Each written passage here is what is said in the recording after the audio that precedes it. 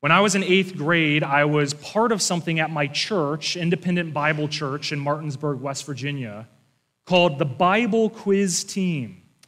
Now, the Bible Quiz Team is as nerdy as it sounds, but it was an awesome experience for me because the Bible Quiz Team would memorize entire books of the Bible, specifically in the New Testament. And over the course of the year, you would memorize books of the Bible, and then at the end of the year, you would travel by bus somewhere in the country to take part in the national conference, where there was not only teaching throughout the week, there were the quiz competitions, but there were also other adjudication activities where people could lead a worship band or they could preach if they were thinking about pursuing those things later on in life. And when I was in 8th grade, the books that we had to memorize was Galatians and Philippians. And it was during that time as an 8th grader, I'm memorizing Philippians, I'm memorizing Galatians. No, I can't recite those two books for you this morning. I wish I could. But when I think of verses in those two books, I can visualize specifically where they were on my memorization sheet. It's kind of weird how that works. But anyways, as I'm memorizing those books, that was the time in my life that God really struck me with the reality of what his word said. God's word, I was a Christian at the time, but God's word transformed from just things that I heard in songs and Awana verses that I had memorized, even though I'm glad that I went to Awana. It turned into God's book. I was able to understand the letters of the New Testament in all of their breadth, all of their glory, and I saw them in a new light, and it made me passionate about God's word. I would read almost a letter every night before going to bed, just devouring the New Testament and just having my mind blown every evening. And it was during that time in 8th grade that I realized this is what I want to do with my life. This is what I want to do every day, every week. I want to be able to share with other people the power of what I'm seeing in God's word. And that was the first time in my life that I had the first inclination of someday being a pastor. The reason why I tell you this is because the following week I go to my youth pastor, Lowell McDonald. I'm in 8th grade and I say, Pastor Lowell, I really want to be a pastor someday. I'm going to be going to this national conference somewhere far away in a place called Cannon Beach, Oregon. No joke. And I'm talking to Pastor Lowell, I'm wondering if you can help me preach a sermon. Teach me how to preach. Now, Pastor Lowell at this time, this church was a church of about 600. He was a youth pastor of almost 100 kids, and he was also, I didn't know it at the time, preparing in the early stages of planting a church of his own. He was an extremely busy man. And now an 8th grader is coming up to him saying, hey, pastor, can you help me learn how to preach? One of the best things that ever happened to me in my life is that youth pastor at that moment said yes.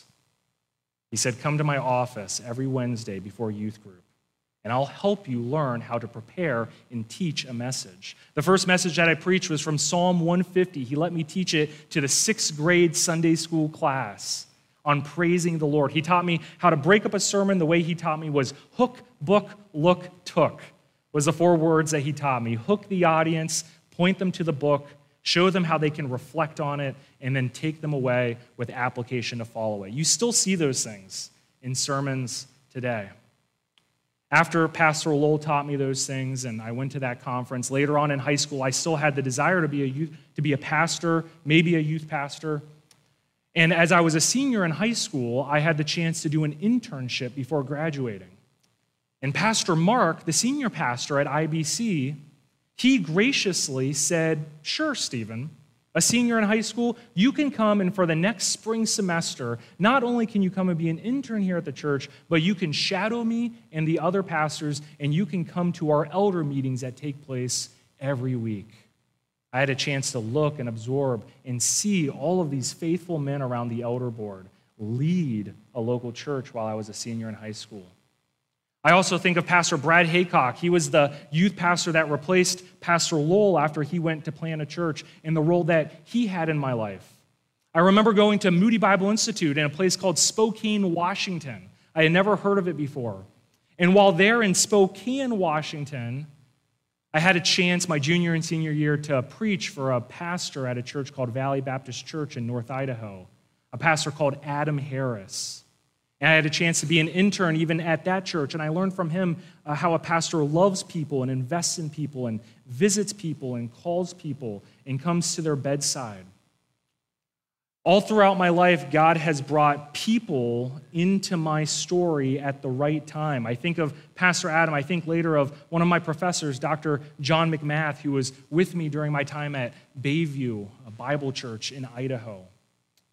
The reason why I share all these things is to get across the point that no person exists in a vacuum. That when a pastor or a youth pastor comes, anyone who is leading or serving, even you all here this morning, you are a product of the people that God has put into your life. For better or for worse, the spiritual maturity that you have in your life, just like any that I may have in my life, is not a result of just going to a seminary or happening to read the right book or happening to go to the right church. It's more than that. It's the person who recommended that book to you. It's that person who became your mentor at the church that you attended. One of the guys that I forgot was a pastor named Jim Tiefenthaler. I was attending a church at Graham, Washington for a couple years as well. And the pastor of that church, he prayed for me. He took an interest in me. He cared for me. He even gave me an opportunity to serve at the church where he was pastoring. Graham Emmanuel Baptist Church. The reason why God has brought us here today is not just because we were wise in our own efforts. It's not just because we figured out the gospel in our own strength or that we were inherently mature, but that each and every one of us are the product of God's grace in bringing people in our lives to love us, to help us, to invest in us. I want you to think about maybe those people that may exist for you, those people in your past that had a spiritual impact on your life. The reason why I share all of this is because as we end our expository series in Colossians this morning, we are going to see Paul end his letter with the same emphasis on people that we are starting our sermon with. Turn to Colossians chapter 4. These last verses of Colossians chapter 4, verses 7 through 18, are probably the kind of verses that you are tempted to skip over in your Bible reading. Just like we talked about at the beginning of our series in Colossians, we are now reading the outside of the envelope. We are reading the personal, practical details of this letter that was sent 2,000 years ago. And in these verses, as we come to the end of Colossians, instead of Paul giving this really powerful speech, instead of Paul giving this really important point of application or some kind of exciting finale to send them away with, he ends his letter focusing on other Christians. This is going to be the longest chunk of text that we're going to work through in our entire series on Colossians, because this large chunk of text is going to be Paul addressing people that you don't know, people that you may not even recognize when you read their names, or you may not even know how exactly to pronounce their names. But God in his wisdom, God in his graciousness, God decided that of all the things he wanted Graham Emmanuel Baptist Church to know as a result of Colossians, including any other Christian who reads the book of Colossians, God decided that he wanted his people 2,000 years from now to know the names of these people. He wanted us in the church today to recognize that there were more people other than just Paul who were part of the work that he was doing in Colossae. In the same way, there are more people than just Stephen or Pastor Meredith or Pastor Jay or a new youth pastor or any of you. We are the product of the people that God has brought into our life to love and to shepherd us. And so as a result of that, as we work through this text this morning, we are going to get a picture of the church. we are going to see a point being made in what Paul is modeling and how he focuses on other people. And there are going to be three major takeaways that we are going to have from this end of Paul's letter as he is signing the back of the envelope, so to speak. And by looking at how Paul sees the church and at how Paul talks about other people, we also are going to better understand how we should see the church and our role in the church and our relationship with each other, both in this local church and in other local churches. So let's start with the first point. The first point is that the work of the church should be shared for encouragement.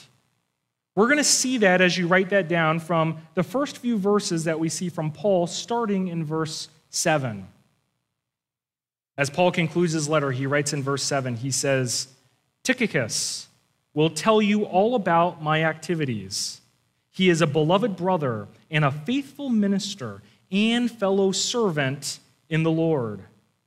I have sent him to you for this very purpose, that you may know how we are and that he may encourage your hearts. And with him, Onesimus, our faithful and beloved brother, who is one of you. They will tell you everything that has taken place here. When Paul would write mail and send it to people, he wouldn't send it through the official mailing system of the Roman Empire. The reason for that was because the system was very untrustworthy. If you sent a letter through the Romans, it was probably going to be read, and it was probably going to be confiscated, and they would go after these Christians who are working to spread Christianity. As a result, when Paul would send his letters, he would not just send a letter, he would send people with the letter, not only to personally deliver it, but to also give news of what was happening with Paul. The two people that Paul sends as he delivers this letter to the Colossians is a man named Tychicus and a man named Onesimus. Tychicus is a person who appears sporadically all throughout the New Testament. One of the first places where we see him is Acts chapter 20, verse 4. He traveled along with Paul and some other ministers of the gospel through Greece. We see that in Acts chapter 20. We see also that not only was Tychicus the deliverer of the letter to the Colossians, but he was also sent by Paul to deliver a similar letter to the Ephesians. Notice how he's described both in Ephesians and Colossians. He's called a beloved brother and a faithful, that word is minister that you see in Ephesians. If you look in Colossians, you will see the same thing in the ESV, that he is a faithful minister. That word there is slave. He is a faithful fellow slave alongside the work that Paul and the others are doing. We see in Titus, Titus was someone who was sent by Paul to plant a church in the island of Crete. And he tells Titus in his letter to Titus that he's going to send Tychicus to him, and that together they're supposed to travel and to meet Paul.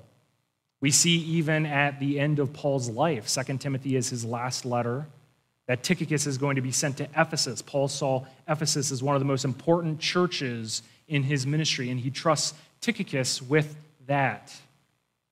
The reason why this is important is because we have to remember that Paul is in prison. He can't go anywhere. He can't deliver the letter to the Colossians himself.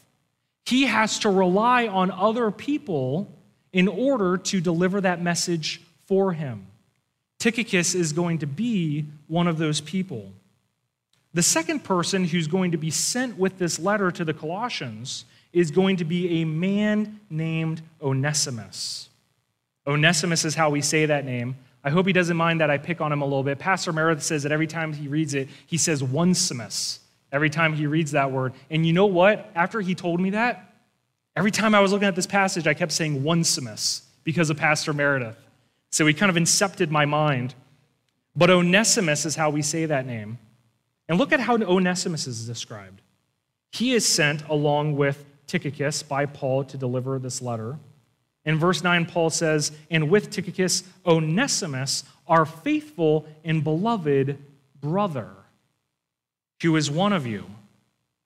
Notice how Paul describes Onesimus slightly differently from Tychicus. They're both faithful brothers, but Tychicus is also described as a faithful slave. Onesimus is not called a faithful slave. There's a reason why Paul probably did that.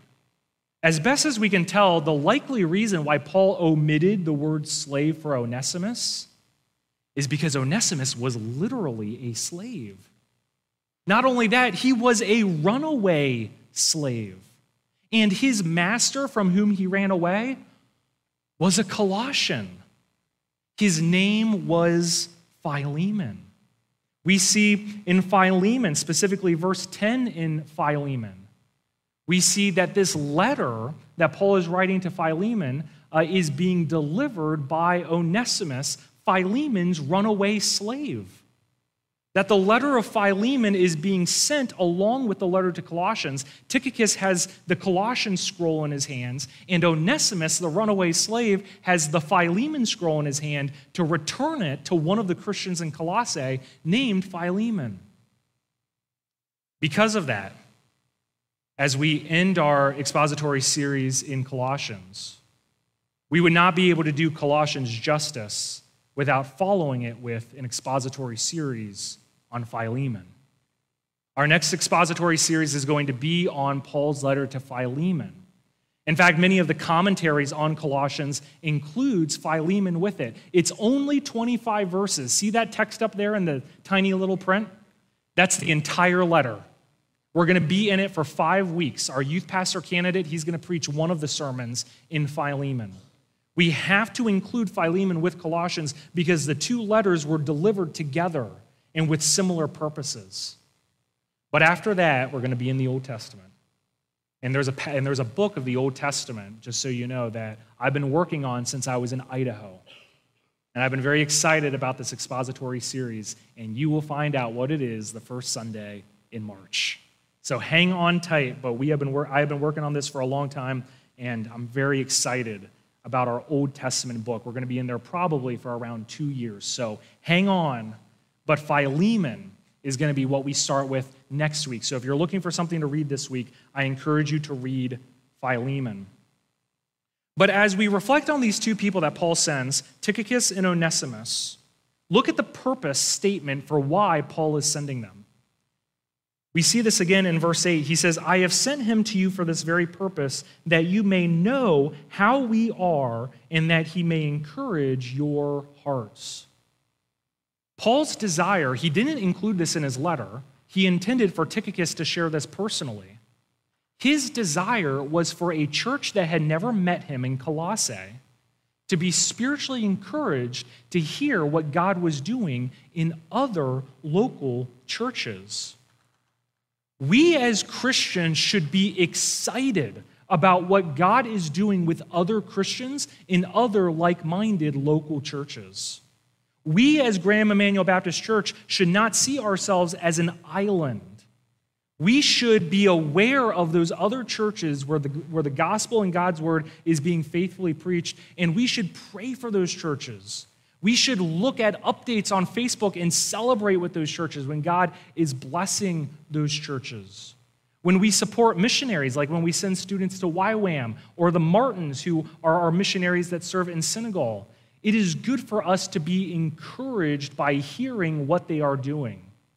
I challenge us as a church family to not just be excited and encouraged by anything that may happen within these walls, but to see Graham Emmanuel Baptist Church as simply one member of the larger body of Christ that Christ is building all over the world, and to seek out and to look for and to celebrate those stories of how God is working through fellow Christians, even if you have never met them. Because if you do that, you're doing the same thing that Paul and the Colossians are doing. We should see ourselves as a church as one that seeks to be encouraged by what other people are doing and being used for by the Lord in other churches. I mentioned to you Pastor Adam just a couple of minutes ago. He was a pastor that I worked with in North Idaho. There are families who used to attend this church who now go to his church. And we have that fellowship. We can celebrate and encourage each other because even though we're in different locations, we know each other and we know that we are doing the same work but in different places. Be praying for other like-minded churches. And if there's churches that are not like-minded, pray that they become like-minded by God opening and convicting their minds and hearts to preach his word. Let's now go to the second point. The second point is this, that the work of the church consists of many members. We're going to see this starting in verse 10. Aristarchus, my fellow prisoner, greets you, is what Paul says. And Mark, the cousin of Barnabas, concerning whom you have received instructions. If he comes to you, welcome him. And Jesus, who is called Justus. These are the only men of the circumcision among my fellow workers for the kingdom of God, and they have been a comfort to me. Epaphras, who is one of you, a servant of Christ Jesus, greets you. He's the same Epaphras that was mentioned at the beginning of the letter, by the way. Paul says that he is struggling on your behalf in his prayers that you may stand mature and fully assured in all the will of God. Verse 13, for I bear him witness that he has worked hard for you and for those in Laodicea and Hierapolis. Luke, the beloved physician, greets you, as does Demas. The second point is that the work of the church consists of many members. If Paul had seen himself as a lone wolf in ministry, if he had seen his role as an apostle as something that only he should be doing with no help from any of us or any of those around him, we would not have had the letter to the Colossians. Because Paul, as he wrote that letter, he's in chains under house arrest in Rome. That letter would have never have been able to be delivered to the Colossians or to many of the other churches across the known world had Paul not understood that part of his role as an apostle was to shepherd and encourage other people in the faith and to work alongside them. That's why Paul, as he ends his letter, he chooses not to focus on himself. Tychicus will share details that will soon be forgotten in history, but the things that Paul once preserved in his letter is the names of the people who are working alongside him. Paul recognizes that the work of the church is a work that Christ does through many members of the body. There are so many great stories behind all these people. Aristarchus is mentioned in Acts chapter 27, verse 2. We see that he is the one who sailed with Paul. He even becomes shipwrecked with Paul. We see in Acts chapter 19, verse 29, he's part of the mob that takes place in Ephesus, and he is persecuted alongside Paul. Aristarchus is also even called Paul's fellow prisoner. It seems like apparently as a result of preaching the gospel and working with Paul that Aristarchus may also have been imprisoned as a result of this. We don't know much about him, but we wouldn't have known him at all if Paul didn't choose to mention him and if Luke didn't choose to mention him in Acts. God wants us to know that the work of the church is a work that God does through many members. Paul then goes on and mentions Mark. There's such a dramatic story about Mark that's a sermon in and of itself. You may remember from some of the scriptures in Acts concerning Mark, specifically in Acts chapter 12, verse 13, verse 15. I encourage you to go back and read the story of Mark in Acts, in these chapters of Acts. That Mark was initially working with Paul and Barnabas, and then he abandons them. And Paul becomes so upset by this that he doesn't want to work with Mark again, and Barnabas has to work with Mark, and Paul decides to take Silas.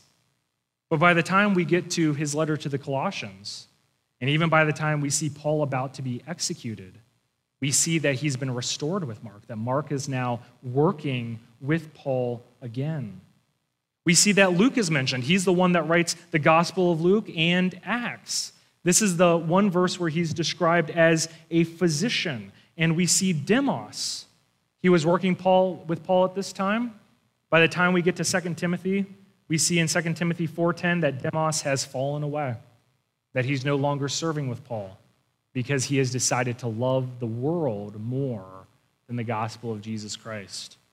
These are all important names to remember, not because necessarily the importance of each individual person, but because of the collective importance of how they were used together to begin the church that has lasted for 2,000 years and that is benefiting even us today.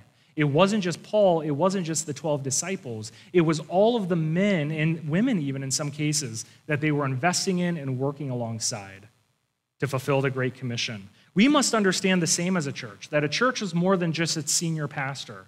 It's more than just its elder board.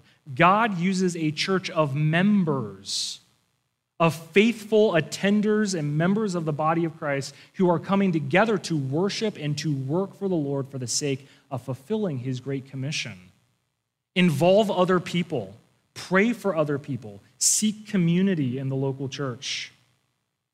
And then finally, the third point, before we get to the big idea, is that as much as we talk about collectivism and unity and the fact that we should be encouraged by each other, none of that matters unless we are united under the same thing, which has to be the gospel. An ecumenical mindset is a mindset where Catholics and Protestants attempt to come together and pretend as if they're the same. That's not what Paul is promoting here. Those are two different ideologies based on two different foundations. One foundation is Jesus Christ and God's word. The other is human tradition and human priests and a pope. They are not the same. That's not what's being promoted here. In the same way, other churches who don't teach God's word or who promote something other than the gospel, we shouldn't pretend as if we are the same as them. We must have unity as a congregation with other congregations who are united under the gospel. We see this in many different situations as we get near the end of the letter. We see that Paul is giving instructions in verse 15 to a church that is in Laodicea, a church that is meeting in the house of a woman named Nympha. It doesn't mean that she was the pastor of the church or even an elder of the church. She was likely a widow who had inherited a large enough house where a local congregation could be gathered. Paul had never met these people either, yet he greets them. He seeks unity with them. Archippus, in verse 17, Paul encourages him, another person that he hasn't met yet, to fulfill the ministry that has been received in the Lord. Verse 16, I skipped that verse. Paul also says that when this letter has been read among you, the Colossians, Paul says that the same letter should also be read in the nearby city of Laodicea.